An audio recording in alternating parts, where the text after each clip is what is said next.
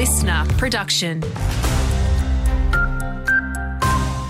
G'day, I'm Dan McRae with your local news.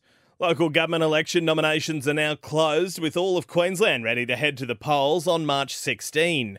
In Bundaberg, 23 locals have put their hand up to be councillor, while it's a three-horse race for mayor between incumbent Jack Dempsey, former councillor Helen Blackburn and newcomer Levi Horvath.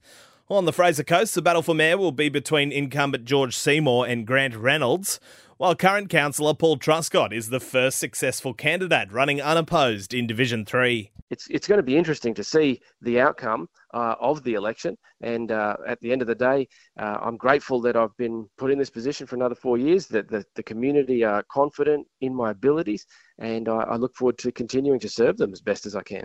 To the issue of youth crime now, and one of Queensland's top lawyers has cleared up some misconceptions around your right to defend yourself.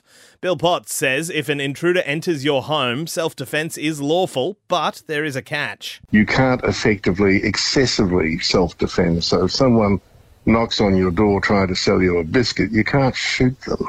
Meanwhile, the Queensland Police Union president claims Wide Bay cops are doing all the heavy lifting when it comes to dealing with our state's youth crime problem.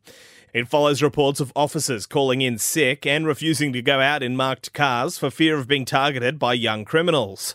Ian Levers says the state doesn't have a bail problem, but rather a judge problem. I say to our politicians on both sides, work with us, listen to those on the ground, those on the front line, because the wanting legislation, I've got that, the government's starting to lead now. There are other things. I recommended the aerial support in Townsville. That's happening. We're toughening up on the judiciary.